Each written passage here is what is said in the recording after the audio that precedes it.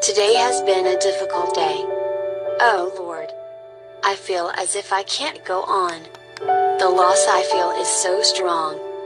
It is almost tangible to me. I have had thoughts that I know are wrong. I feel as if the loss of my loved one has left me empty and drained. So much so that I didn't want to be here anymore. I need you. I need your strength. And I need you to preserve my mind and my body. I still cannot understand why you took them home. I loved and needed them and you still took them? Why? Isaiah, chapter 57, verse 1. The righteous perish and no one takes it to heart. The devout are taken away, and no one understands that the righteous are taken away to be spared from evil. I take comfort in knowing that they are better off with you. And, one day, we shall all meet again. Father, I need you to pull me through. Give me that joy.